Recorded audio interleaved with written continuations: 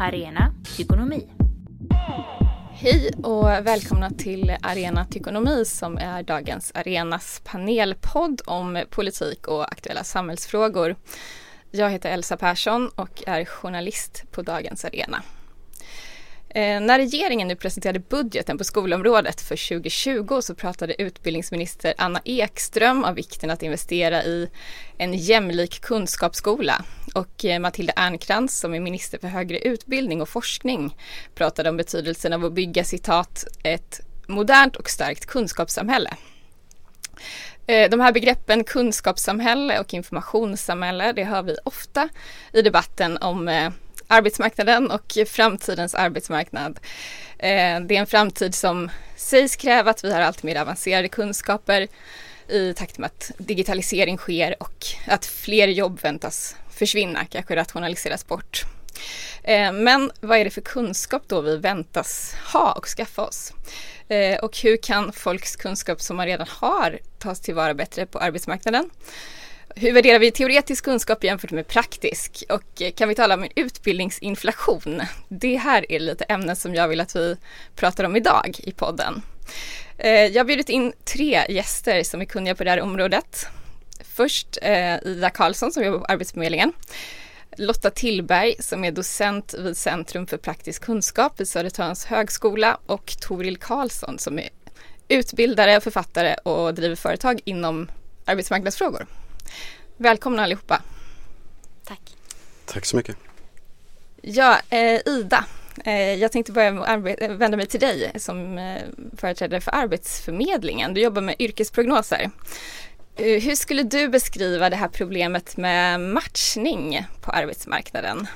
Ja, men lite förenklat så kan man beskriva det som att vi har arbetsgivare som efterfrågar arbetskraft inom ett stort antal yrken idag och de upplever i många fall rekryteringsproblem. Samtidigt så vi har många gånger de som är inskrivna på Arbetsförmedlingen kanske inte har den utbildning och erfarenhet som arbetsgivarna efterfrågar. Vad kan ni på Arbetsförmedlingen göra och vad gör ni för att försöka lösa det här problemet? Ja, men det första vi gör är såklart då att försöka dels motivera till utbildning i de fall där man inte har kanske slutfört grundskolan och gymnasiet. För vi ser att en slutförd gymnasieutbildning är väldigt viktigt för förutsättningarna att klara sig på den svenska arbetsmarknaden. Vi försöker också sprida mycket information om hur det ser ut på arbetsmarknaden och var på arbetsmarknaden det efterfrågas personal, inom vilka yrken och så vidare. Så att den dagen man går ut en utbildning så ska man veta om vad för arbetsmarknad som väntar inom olika yrken. Det jag var inne på här lite i introduktionen var ju att vi kanske förväntas ha mer och mer kunskap och utbildning, eller kunskap i lite brett begrepp. Är det så att vi från Arbetsförmedlingens synpunkt är folk för låga kunskaper eller är det andra saker som brister? Om du tar några exempel på de yrken där det inte liksom råder balans, om man säger så. Ja, men inom många områden så handlar det helt enkelt om att det är många som inte har utbildning inom de områden där arbetsgivarna efterfrågar arbetskraft. Då pratar vi mycket inom vården och inom pedagogik, inom teknik och data-IT. Men även då inom de här yrkesspecifika gymnasiala utbildningarna så är det många som inte... Där behövs det att mer folk skulle välja de här utbildningarna. Samtidigt som då, som jag sa tidigare, det finns personer som är inskrivna hos oss som kanske inte ens har en fullständig grundskoleutbildning och då är det svårare att klara sig på arbetsmarknaden. Just det där med gymnasieutbildning sägs ju ofta vara nästan en förutsättning för att överhuvudtaget få jobb idag och att man ofta kräver högre utbildning. En del i den här med matchningsproblemen då är ju kanske att arbetsgivare söker mer kvalificerade personer än vad de tycker sig kunna hitta. Hänger det här alltid ihop med en verklig problematik skulle du säga att eller kan det vara så att arbetsgivare har för höga krav eller har fel krav på dem som de vill anställa? Ja, alltså det kan ju naturligtvis variera mycket mellan olika yrken, men det vi ser att arbetsgivarna upplever det är att de faktiskt inte hittar de personer de söker. Och då har vi också sett i våra undersökningar att man nu i allt större utsträckning faktiskt anpassar tjänsterna. Att man förstår att vi kanske inte hittar en lärare eller en undersköterska i det här fallet. Då kanske vi kan renodla arbetsuppgifter och ta in någon annan kompetens istället. Så då kanske man i ett senare skede då får överväga och rekrytera en annan person än där man har tänkt från början. Okej, då skulle jag vilja ta in er andra här i samtalet.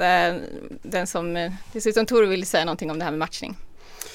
Ja, alltså jag kommer in i det här från ett lite annat håll. Jag jobbar med att utveckla tjänster för individer som ska hitta sina svar. Och, jag kan uppleva att den här bilden av att vi har en matchningsproblematik landar lite fel.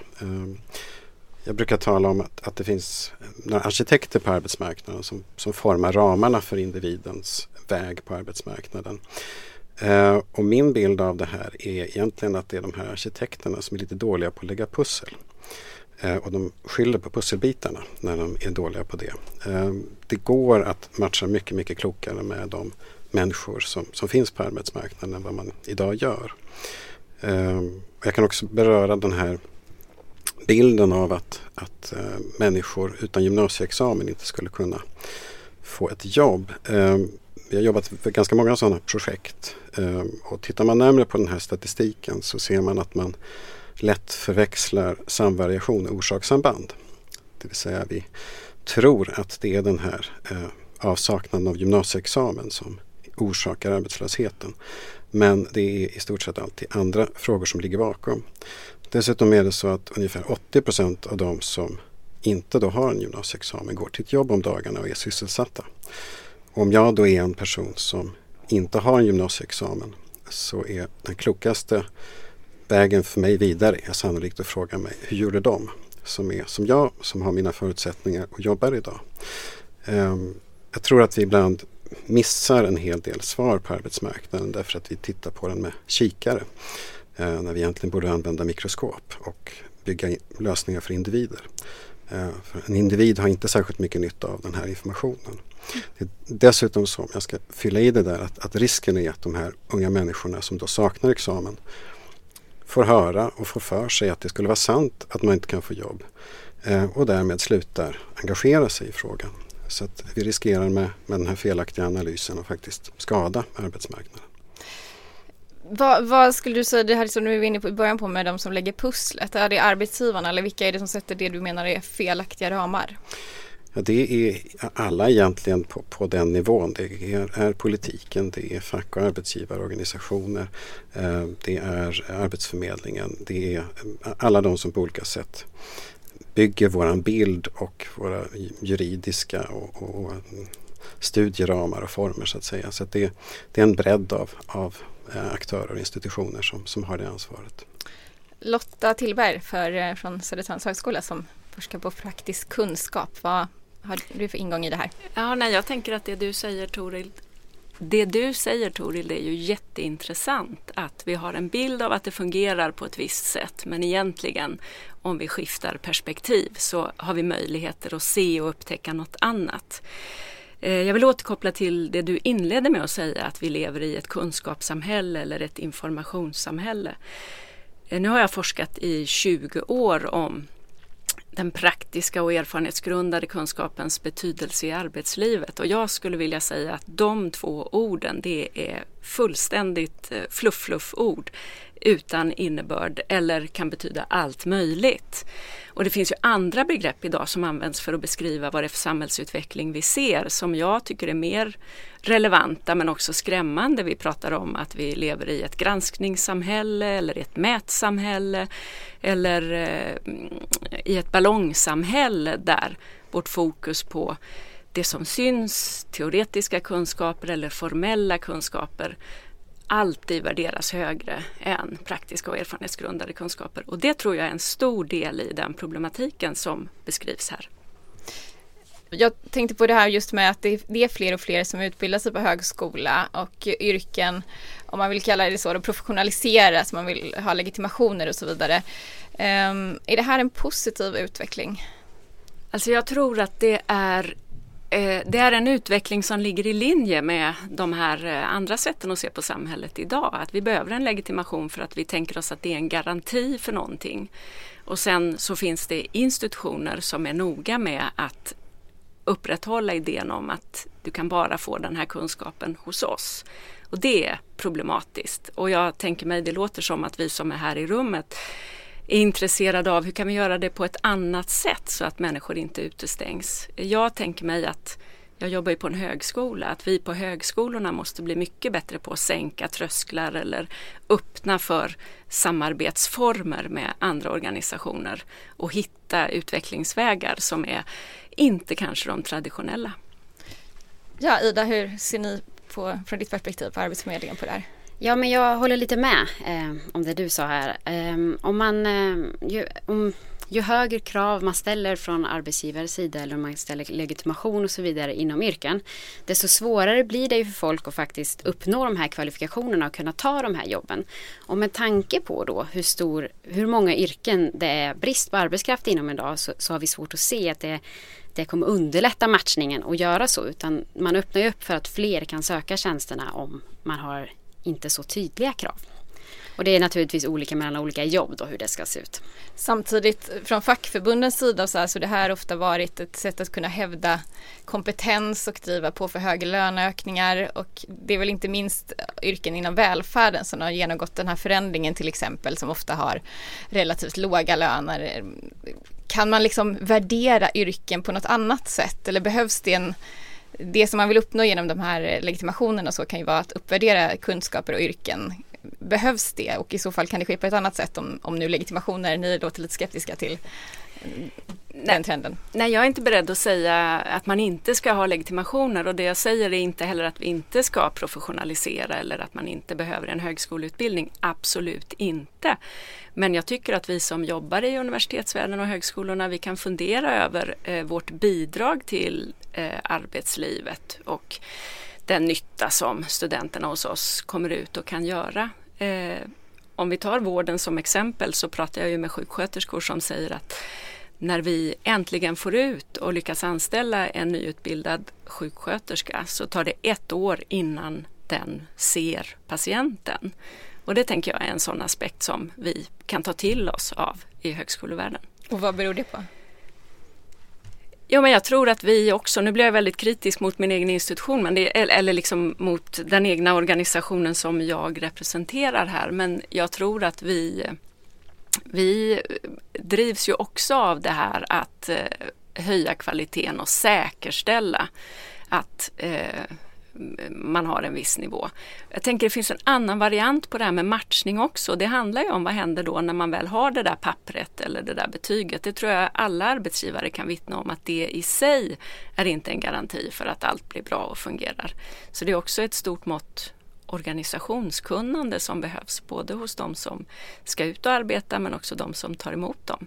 Men en följdfråga bara för det där med sjuksköterskan, är det någonting med teoretiseringen i utbildning eller så som gör att hon inte ser patienten? Då tänker jag någon typ av omvårdande del, eller hur menade du där, bara för att förstå? Alltså detta är ju en väldokumenterad kritik som finns, och det är en debatt som har funnits angående professionaliseringen av yrkesutbildning. Alltså det här är ju inte något nytt.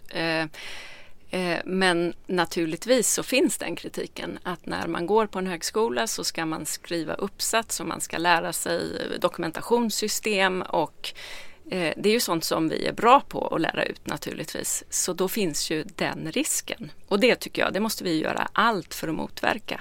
Därför måste en högskola, ett universitet ha nära samarbete med de professioner som man arbetar med. Du hade någon... Ja, den ursprungliga frågan här var lite grann då kring professionalisering, och jag tänker väl att det är tveeggat. Alltså professionalisering kan ju vara ett ord för att ett yrke mognar och utvecklas och förbättras.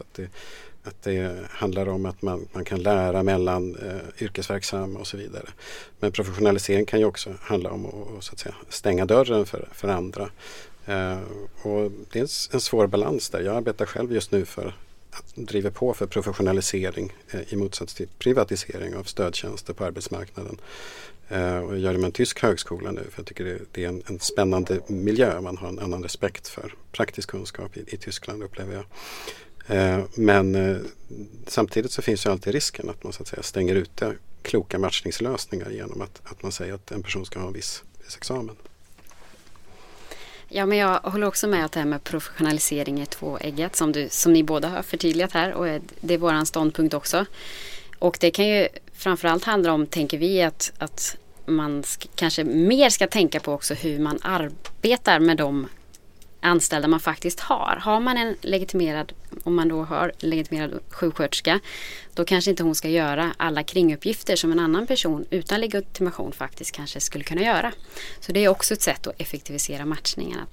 Nej, men jag tänkte jag skulle kunna ge 2 exempel hur vi jobbar på Södertörns högskola, för nu har jag ju kritiserat lite vad vi håller på med på universitet och högskolor, men utmaningen för oss är ju att hitta de här formerna för att sänka tröskeln för människor som absolut behöver en högskoleutbildning. Och nu tänker jag på vår fritidshems lärarutbildning. Det är ju ett sådant exempel där man i juli i år har fått ett krav på att det ska vara legitimerad personal. Samtidigt som det är jättebrist. Sådana finns ju i realiteten inte. Och det vi gör nu är att starta en ny utbildning som är arbetsintegrerad. Där vi samarbetar med 5 kommuner i vårt närområde. Och gör en utbildning där personer som kanske annars inte skulle kunna söka sig till högskolan får möjlighet att plugga under förutsättningar som passar de livsomständigheterna. Det vill säga att man till exempel inte är beredd att ta helt tjänstledigt för studieuppehåll i 3 år, utan man kan fortsätta arbeta, man kan ha en inkomst och så kan man plugga utöver det. Så det är ett sådant exempel. Och vi har ju också på Södertörns högskola erfarenhetsbaserade utbildningar där man ju kan söka på att man också har arbetslivserfarenhet. Man måste ha den formella behörigheten, så det är fortfarande en tröskel, men man kan faktiskt också använda den erfarenheten som man kommer in i. Och det ställer ju krav på oss som arbetar där. För att när vi får in sådana studenter, då representerar ju de en yrkesverksamhet som är här och nu. De har ju mycket bättre koll på vad som händer, vad som är de stora problemen, vad som är komplexiteten. Och så får vi svara på det under utbildningens gång. Det tycker jag är ett väldigt intressant arbetssätt. Jag tänkte återkomma till det här med utbildningsinflation som vissa vill kalla det i alla fall. Den här debatten har pågått lite och senast för några månader sedan såg jag några inlägg om det här då, att vi skulle vara överutbildade egentligen, vilket skulle hänga ihop med att man kanske värderar en högskoleutbildning för mycket och att man kanske går för länge på högskolan egentligen jämfört med vad som krävs. Stämmer det här, tycker ni, att det finns en utbildningsinflation? Ja, alltså, jag tänker att det finns 2 sätt att tolka begreppet. Det ena är att man skulle kunna säga att men nu får många fler utbildning, men den är av sämre kvalitet. Och det tror jag andra får uttala sig om. Det jag kan säga någonting om är, utbildar vi oss för mycket i relation till vad arbetsmarknaden behöver? Och det skulle jag definitivt säga att så är det. Utbildning har blivit ett verktyg i arbetsmarknadspolitiken där det ofta används reflexmässigt utan att ta vara på de resurser som redan finns. Det är lättare att skicka människor på en utbildning till än att säkra att vi har upptäckt vad personen redan har. Men handlar det i sin tur då om att man inte ser en persons kunskap och värdet av deras erfarenheter om det inte står på papper eller finns i form av någon typ av examen? Eller? Alltså de här arkitekterna och institutionerna som jag pratar om, de är inte särskilt duktiga på att matcha sånt som inte är examina. De är inte så bra på att ta vara på det här. Någon som har tänkt på det här för länge sedan, det var Sokrates. Han pratade om att det behövs majeutik i sådana här sammanhang. Det betyder förlossningsteknik ungefär. Det vill säga, det finns massa människor där ute som har alldeles utmärkta och intressanta kompetenser som är efterfrågade på arbetsmarknaden, men de tas inte tillvara för att individen själv känner inte ens till dem. De förstår inte att de bär på dem. Och tittar jag på det arbete jag har arbetat med det här i 20 år nu. Jag har fortfarande inte träffat någon som inte har kompetens som är efterfrågad på arbetsmarknaden. Men det är väldigt sällan jag träffar någon som har bra koll på vad de faktiskt har att erbjuda arbetsmarknaden. Men när man inte förstår det och inte bygger strukturer för att ta vara på kompetens som redan finns, så blir det effekten lätt att man utbildar lite till. Så vem är det som har ansvar i så fall för att ta tillvara på den här kompetensen hos människor? Är det arbetsförmedlingen, politiken? Alltså, i min första bok som jag skrev för 12-13 år sedan så tog jag upp den här frågan. Och där gick jag noga igenom 5 olika anledningar till att det här uppstår. Jag ska inte plåga er med alla dem. Men för att ta någon del av det så kan jag säga att jag var till exempel på arbetsmarknads- och socialförsäkringsutskottet vid den här tidpunkten ungefär.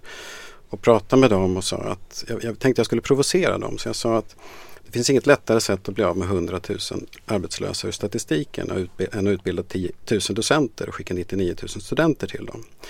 Jag tänkte att de skulle bli arga på mig, men det var jag som gick provocerad för det seminariet därför att de höll med mig. De sa att mycket av utbildningen görs för att folk åtminstone inte ska gå arbetslösa. Och sen så finns det i många av de här systemen uppföljning när man ska matcha människor, man ska hjälpa folk till arbete och då får man lika mycket ersättning eller lika många poäng eller lika mycket beröm om en person går i utbildning som om de går i arbete. Och ofta är det mycket lättare att skicka personen på lite mer utbildning i det här. Och sen finns det ytterligare en lite lustig effekt och det är att om du söker ett jobb och du får ett nej och du frågar varför fick jag inte jobbet så är svaret nästan alltid att du hade fel eller för lite kompetens i relation till någon annan. Men om du i förtroende 5 minuter senare intervjuar den arbetsgivare som sa det här så visar det sig att det väldigt ofta var något annat som låg bakom.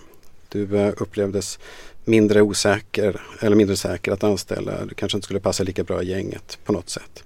Men vi har gjort det omoraliskt och olagligt att i det här landet säga att det är någonting annat än utbildning. Och då går väldigt många människor med bilden att får jag inte jobb så är det utbildning som är svaret. Det var lite ett ifrågasättande av diskrimineringsgrunder kanske i vissa fall. Att den som är mest meriterad ska få ett jobb. Ja, alltså vi kan ha en lång diskussion om det är rätt att det ska vara så. Men att det påverkar, det är jag helt övertygad om utifrån att ha mött många människor som ska röra sig genom de här frågorna. Vad har ni andra för tankar om det här? Ja, jag tänker på att nu tog du upp Sokrates och för mig handlar det ju väldigt mycket om vad har vi för kunskapssyn i samhället. Och det är ju så att vissa former av kunskap anses lite finare, värderas högre. Och en annan gammal... Kan du ge lite exempel där då? Ja, nej men... Jag kan ta en personlig erfarenhet varför jag blev forskare. Jag jobbade i mitten av 90-talet på ett servicehus i en Stockholmsförort. Och då hade vi 100-tal anställda. Och det var ju en sån verksamhet där det var svårt att få tag på människor som verkligen ville jobba där. Och det var svårt att få tag på undersköterskor och sjuksköterskor. Så det betydde ju att de som var anställda där, det var ju sådana som av en eller annan anledning gick att rekrytera. Och det här var precis under den tiden som kvalitetssäkringssystem fick genomslag i Sverige. Så efter några vårdskandaler som hade inträffat i närheten så fick vi nya tillsynssystem som vi skulle arbeta med. På ett år 7 olika sådana där kvalitetssäkringssystem mot att man tidigare bara hade genomfört en brukarenkät varannat år. Och då tänkte jag, det här är jätteintressant. Jag ska lära mig det här från grunden. Vad är det som skapar kvalitet i äldreomsorgsverksamhet? Och när jag satte mig in i de där systemen så var det ju så uppenbart att svaret på alla frågor var formell kompetens egentligen. Det var dels att man skulle arbeta enligt en viss struktur med processer och uppföljning av resultat och utvärderingar. Men sen var svaret att god kvalitet, det skapas genom att du har formellt utbildade vårdbiträden och undersköterskor. Men vi hade ju inte det. De som jag arbetade med som var helt makalöst kompetenta människor som löste väldigt komplicerade uppdrag varje dag på väldigt finurliga sätt, som var innovativa, som tog ansvar långt utanför vad de borde. När jag gick igenom personalakterna på dem så var det ju ingen som hade någon formell utbildning. De hade allt möjligt annat och de var skitduktiga. Och det fick mig att fundera på, okej, om de nu inte har vårdbiträdsutbildningen eller USK-utbildningen, vad är det de gör som skapar de här fina mötena, som skapar meningsfullhet, som gör att pensionärer på servicehuset, de vill flytta därifrån när de får höra att Abraham ska sluta. Då har jag ägnat resten av mitt yrkesliv åt att förstå det här, och synen på kunskap, sa jag, är ju en sån aspekt. Och Aristoteles han beskriver ju många olika kunskapsformer, men han skiljer ut 3 som jag tycker är väldigt relevanta för det här samtalet. Han talar om den epistemiska kunskapen, som är kunskapen om det som är oföränderligt. det som är på samma sätt. Här kan vi tänka oss naturvetenskapen, gravitationen, att om jag släpper pennan på bordet här så kommer den att falla ner. Om Toril gör det, om han återupprepar det så kommer den att falla ner. Det är en kunskapsform. Vi kan också kalla den boklig eller faktakunskap. Sen så finns det en annan kunskapsform som Aristoteles kallar för tekne, som är färdighetskunskaper, som är någonting vi lär oss med kroppen. Då kan vi tänka på hur lär vi oss att simma eller hur lär vi oss att cykla. Ja, inte genom att läsa en bok, utan det är någonting, en teknik. Vi måste känna vår egen kropp, hur balansen fungerar och så. Det är en annan kunskapsform. Och sen så finns det den praktiska visheten, eller det som Aristoteles kallar för phronesis, som handlar om omdömet. Om de 2 första kunskapsformerna handlar om att veta att och veta hur, så kan man enkelt säga att phronesis handlar om att veta när, att ha timing, att kunna avläsa en situation, att kunna känna igen något avvikande och agera på det. Och det, jag påstår att problemet är att vi värderar den här första kunskapsformen, det teoretiska, fakta, bokliga, så högt på bekostnad av förtrogenhetskunskapen eller phronesis som Aristoteles kallar det. Och det är vad vi lider av i samhället idag. Att vi har jättemycket människor som har phronesis, som har förmågor och som är kloka men som inte får en chans. Och jag tror att vi skulle kunna ändra på det om vi blev bättre på att förstå och känna igen andra kunskapsformer. Är det, kan man säga att det är det ni håller på med, lite att försöka uppvärdera den här kunskapen eller förstå och förmedla vad men det absolut, på er institution? Absolut. Liksom. Det är ett tema som vi arbetar starkt med. Och ett annat tema handlar ju om, vi har ju en egen masterutbildning som man kan läsa i praktisk kunskap. Och de som söker den, de har ju ofta en annan grundprofession. Så den är öppen för ekonomer, sjuksköterskor eller vad det nu kan vara. Någon som har jobbat länge i sitt yrke men vill bättre förstå. Så de bidrar ju med underlag till oss. Vad händer i de olika branscherna? Vad händer när de blir allt mer styrda av system eller Excel-hetsen beskär deras handlingsutrymme? Så det är ett annat tema vi jobbar med. Ja, men jag ska försöka mig på att illustrera en annan utmaning i det här ämnet, och det är att precis som du sa tidigare här så är det ju många i Sverige idag som inte har en gått i gymnasieutbildning som jobbar. Och det vi kan se där, det är att många av dem också är äldre och kanske har yrkeslivserfarenhet som täcker upp för det här att man inte har en utbildning. Samtidigt ser vi att inom de jobb som i normalfallet inte kräver någon utbildning idag, där jobbar väldigt många som har gymnasieutbildning eller högre. Samtidigt som många som är inskrivna på Arbetsförmedlingen och kanske inte har slutfört grundskolan, har endast ett fåtal år i utbildning, är kvar som arbetslösa. Så där är ju folk egentligen då överkvalificerade för de jobben de har. Men betyder det då att arbetsgivare kan välja någon som har gymnasieutbildning och då väljer man det, fast man egentligen kanske inte behöver det? Likadant med kanske högskoleutbildning i vissa fall. Ja, men i det här fallet så gör det ju det i alla fall. Just med gymnasieutbildning. Och då blir det lite svårare kanske för dem med lägst utbildning att hitta någon arbetsplats, eller? Ja, men precis. När de jobben vi har, vilket är betydligt, det är en större del av arbetskraften som inte har en fullständig gymnasieutbildning än vad det finns jobb. Och när de jobben som faktiskt inte kräver någon utbildning i normalfallet innehas av personer som har högre utbildning, då blir det ju svårt för de som inte har det. Men kan det stämma här, Toril, eftersom du menade då att man inte behöver gymnasieutbildning, att det är lite grann en missuppfattning, att det faktiskt är äldre personer som kanske har kommit in under en annan tid på arbetsmarknaden och som klarar sig ändå, men att unga, där förväntas en gymnasieutbildning av olika skäl då. Ja, men det är en relevant fråga. Anledningen till att jag började ifrågasätta hur vi läser den här statistiken var att jag har haft ett antal uppdrag att jobba med dropouts, det vill säga individer som lämnat skolan i förtid av olika anledningar. Så det är där erfarenheten har kommit, och det är där vi ser att de här ungdomarna får absolut jobb på arbetsmarknaden om de bara får hjälp att förstå det de redan kan. Och dessutom så uppskattar arbetsgivarna det väldigt, väldigt mycket. Därför att de ser att det kommer unga människor och hamnar på precis rätt plats på arbetsmarknaden. För det är det som skapar nya jobb. Så de här unga människorna går på några månader från att betecknas som ett samhällsproblem och ett samhällsmisslyckande till att vara någon som skapar tillväxt i en kommun. Jag tror dessutom att det kan vara så, men det här kan jag inte belägga lika tydligt i erfarenheten, men jag tror att en hel del av de som har gymnasieexamen och inte jobbar hade jobbat om de istället hade ställt sig frågan: hur kan jag få ett jobb utan en gymnasieexamen? Och hade fått stöd att tänka på det sättet. Jag tror det är många som har valt av fel anledning och bland annat av anledningen att de har fått den här förklaringen av hur arbetsmarknaden skulle se ut. Om det nu finns då enligt dig till exempel Toril en missuppfattning att man behöver en gymnasieutbildning för i princip alla jobb, och enligt dig Lotta då generellt att man nedvärderar praktiska kunskaper. Vad uppstår för problem liksom på arbetsmarknaden av det här? Vad är de största dåliga konsekvenserna? Ja, om jag tar mitt exempel med servicehuset som jag började berätta om, så tänker jag att det finns ju en sån potential i vad de här människorna kan bidra med.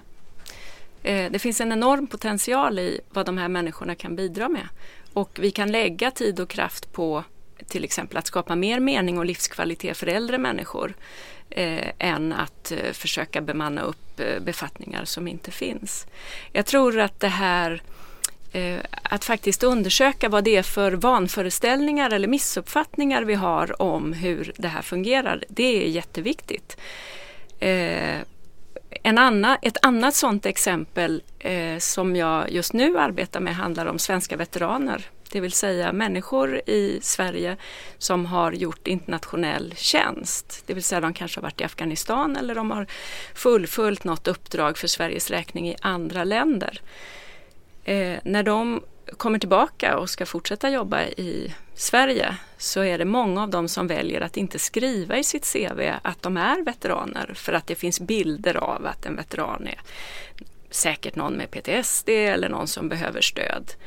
Medan det i själva verket är så att det är ganska få som har den typen av problematik, utan merparten av dem har ju för Sverige jätteintressanta erfarenheter, skulle kunna bidra på många olika sätt. Men man väljer, många av de här jobbar ju naturligtvis, men man väljer att mörka den erfarenheten. Och det tycker jag är problematiskt. Och till det hör att vi har en tendens att kvantifiera vad den erfarenhet är. Att det är någonting som vi räknar i antal år eller längd eller så. Och jag tror att vi måste ha ett mycket mer öppet, dynamiskt sätt att se på vad den erfarenhet är och vad den kan få spela för roll i ett arbetsliv. Har ni andra tankar om konsekvenser av kunskapssyn, Ida? Ja, men jag tänker också, vi pratar mycket här idag om kanske ungdomar som hoppar av gymnasiet och inte slutför den och så vidare. Men många av de som är inskrivna hos oss är ju personer som har kommit hit från andra länder. Och de kanske som sagt inte har slutfört grundskolan heller eller bara gått några år på grundskolan. Och då är det ju väldigt många år kvar tills man har den utbildningsnivå då, som i normalfallet man tänker krävs på den svenska arbetsmarknaden. Och här är det ju väldigt viktigt naturligtvis att också identifiera de kompetenser de har och se vad de har gjort i sina hemländer som kanske kan ta tillvara på den svenska arbetsmarknaden. Jag kan kanske flika in där att den typen av stödprocesser som vi utvecklar, det handlar väldigt mycket om att översätta kompetens mellan olika situationer.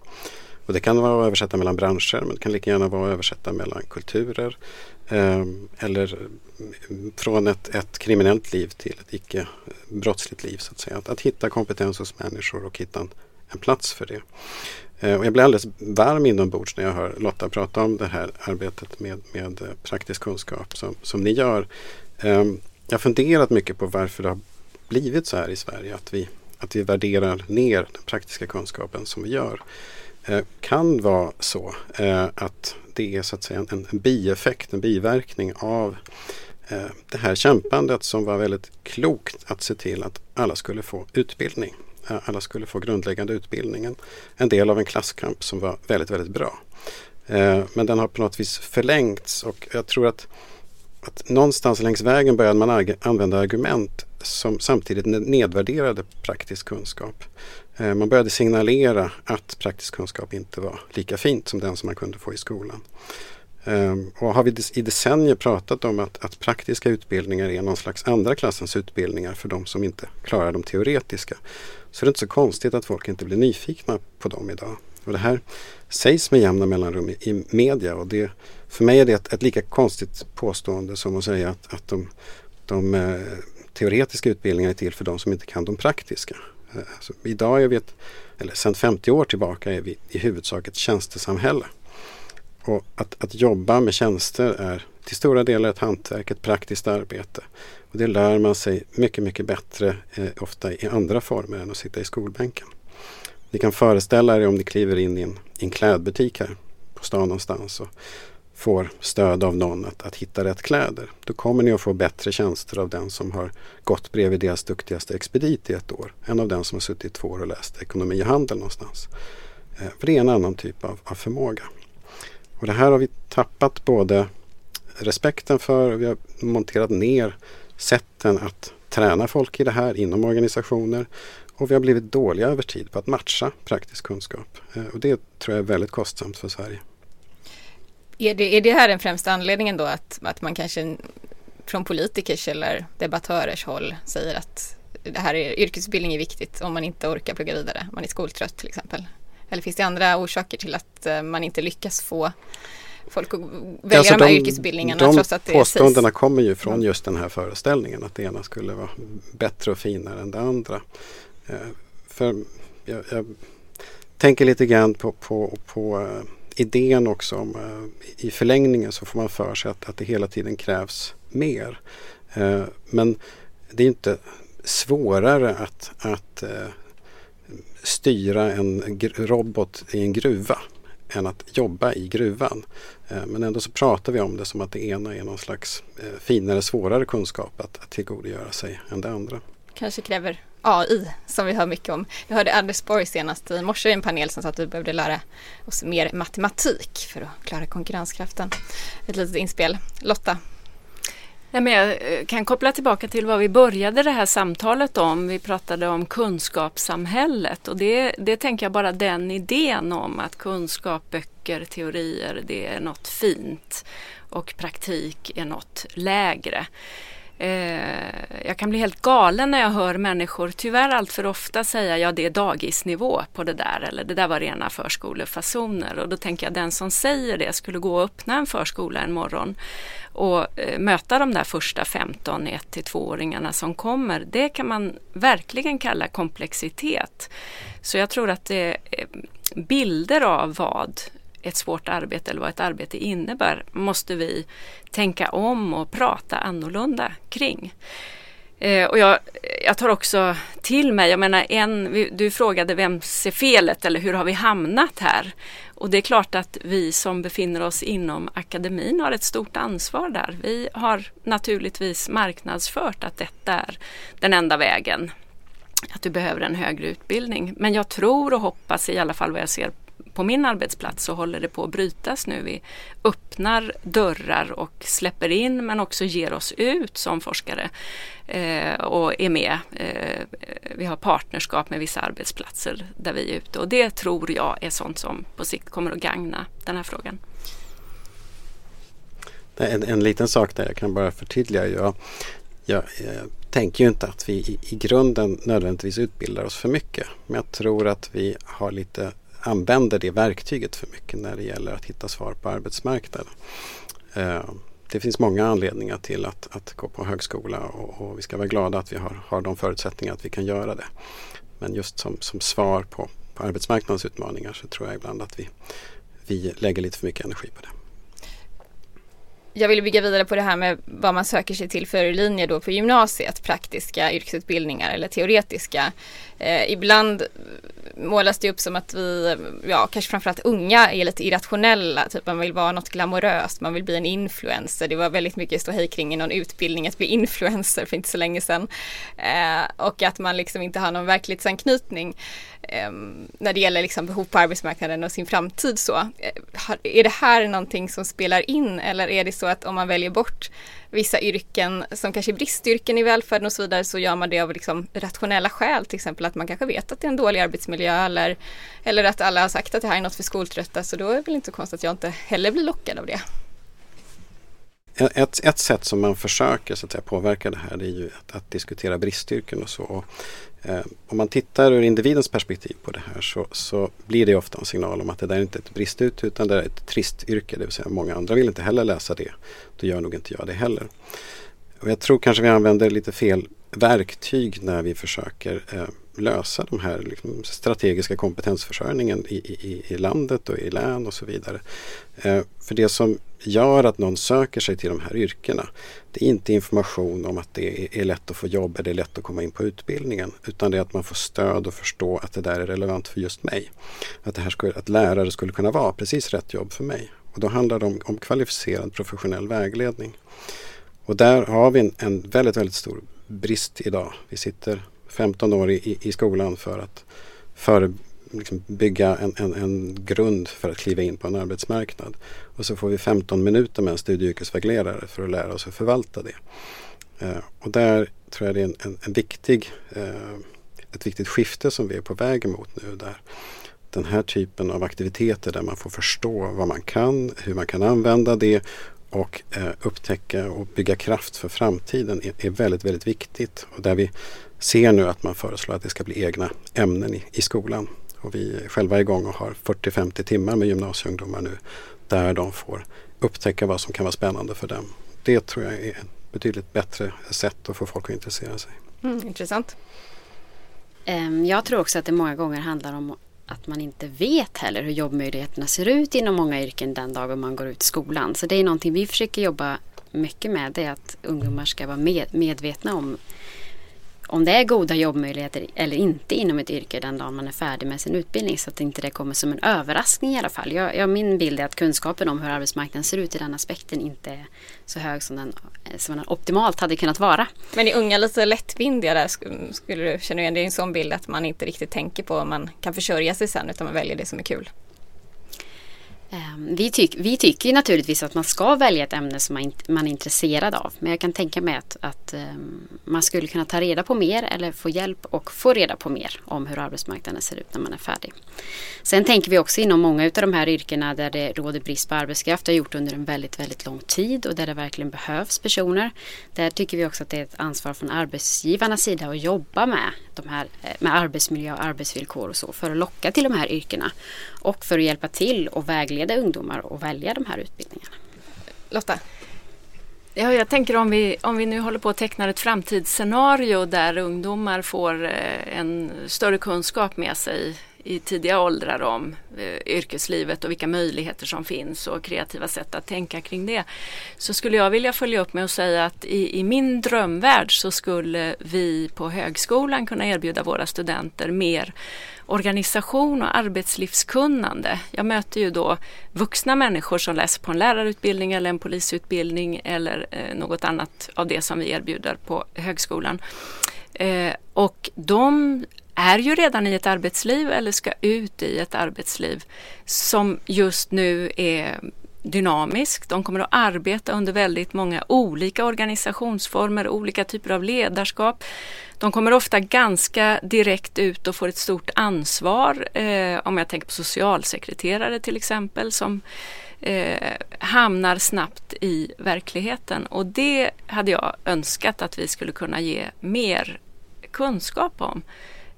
Vad förväntas av mig som en god medarbetare i en organisation? Vi pratade om utbildningssamhället. Bildning för mig handlar ju om att man kan byta perspektiv, att man kan se på ett fenomen eller en situation ur olika perspektiv och också att veta var går gränsen för mitt kunnande, var tar en annan profession eller en annan kunskap vid. Och det tror jag vi skulle kunna jobba mer med på högskolan. Ja, vi ska avrunda här strax, men jag tänkte i alla fall be er om, kan man sätta in den här diskussionen i någon typ av politiskt perspektiv? När jag hör dig, Toril, till exempel säga att utbildning är någonting där man liksom skjutsar in folk för att dölja att de är arbetslösa. Det är ju typiskt en sån grej där borgerliga partier kanske har stått mot Socialdemokraterna och har olika syn i hur mycket man ska använda utbildning som en arbetsmarknadsinsats till exempel. finns det någon som har mer rätt eller fel här, och hur skulle ni själva vilja se någon typ av förändring politiskt för att, i de här frågorna? Det blir något slutord här. Nej, men jag skulle vilja säga så här. Den dominerande modell som används inom det här området, det är någonting som kallas för matching theory, som man har fått priset till Nobels minne för och så vidare. Och det används över hela världen. Och där är basen för den modellen är att man tvingas anta att individer har den information de behöver om sig själva och om arbetsmarknaden. Och man antar att de är goda beslutsfattare. När väl det är på plats så har man kvar ett antal variabler att jobba med. Och egentligen så har man inte så mycket kvar då annat än mer utbildning eller priset på arbete. Och beroende på var man står i någon slags politiskt spektrum så brukar man då föredra mer utbildning eller sänkt pris på arbete. Och det jag menar att båda sidor i det här fallet helt då missar är det här grundantagandet. Basen för en välfungerande arbetsmarknad är att individer på sin nivå fattar kloka beslut. Arbetsgivare och arbetstagare fattar kloka beslut. Och där menar jag att både högern och vänstern helt har missat det. För när den här modellen åker vidare in i finansdepartement och så vidare, då glömmer man antagandena.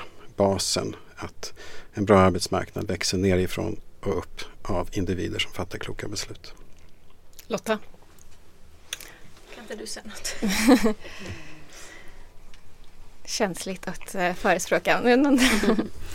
Ja, men jag tror ju naturligtvis att det finns flera vägar framåt. Men det som är viktigt i ett längre perspektiv på den framtida arbetsmarknaden, det är ju att vi tror att arbetsuppgifter kommer försvinna och arbetsuppgifter kommer tillkomma och att arbetsmarknaden kommer förändras snabbt. Och då kanske man inte alltid kan luta sig tillbaka på en utbildning man skaffade sig en gång i tiden, utan det kan handla om att gå kortare utbildningar och komplettera successivt under arbetslivets gång. Så livslångt lärande är något vi väldigt starkt förespråkar.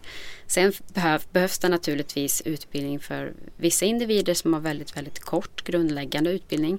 Men i många fall kan det också handla om att identifiera andra kompetenser. Och att kanske arbetsgivarna ska se över hur de fördelar arbetsuppgifter på sina anställda, som jag pratade om tidigare också. Så att jag tror att det behövs flera lösningar för att underlätta lite för matchningen i framtiden helt enkelt. Det kanske också handlar om hur man, det var en tanke som slog mig här nu, hur man får ner på CV sådana kunskaper om man inte lätt kan skriva en akademisk examen eller att man har gjort det och det några år. Men det kanske är en annan fråga. Lotta, hade du någon tanke där, liksom, det politiska eller önskelista? Nej, men min önskelista, om jag fick ha en önskelista nu så tänker jag att det vore ju naturligtvis att återupprätta värdet av det som är praktiska och erfarenhetsgrundade kunskapsformer. Och då betyder ju det att öppna för alternativa sätt att värdera erfarenheter och ta det på allvar på riktigt. Och det är ju inte ett alldeles lätt arbete, för vi är ju helt inskolade nu i att det ska vara högskolepoäng eller det ska vara meritvärde. Och det är ju ett språk, det är ju som en slags valuta som vi förstår. Så att det vi pratar om nu är ju då om vi ska växla ut det språket, om vi ska lyfta upp andra former. Hur ska vi då göra det? Och det är ju ett otroligt spännande arbete. Märker du någon, är vi på väg dit någonting eller är vi på väg åt fel riktning och bara prata mer om kunskapssamhälle och liksom avancerat? Ja, men jag är väldigt bekymrad. Jag skrev min doktorsavhandling 2007 och då skrev jag om det här som jag berättade om på servicehuset och de här som hade fingertoppskänsla och de som sa, när jag frågade hur fick du den där gubben att duscha? Han har inte duschat på 4 år, han har sagt nej och vägrat och så går du dit.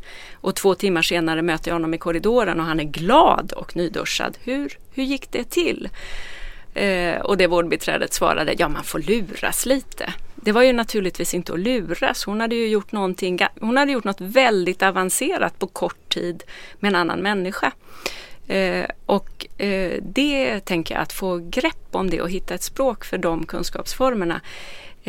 Det behöver vi bli bättre på. Och det är ju inte så att det inte finns kunskap. Det finns mycket kunskap om det här, men vi behöver vara beredda att ställa om. När jag skrev min avhandling 2007 så tänkte jag att det här är så självklart. Det här att de här kvalitetssäkringssystemen som fullständigt exkluderar erfarenhetsgrundade kunskapsformer.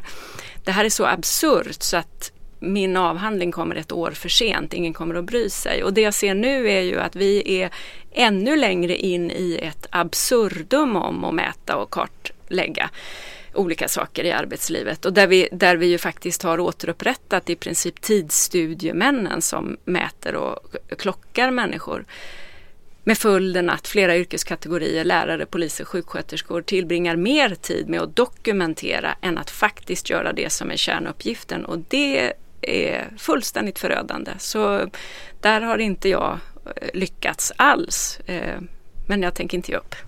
Ida, ett sista kort ord.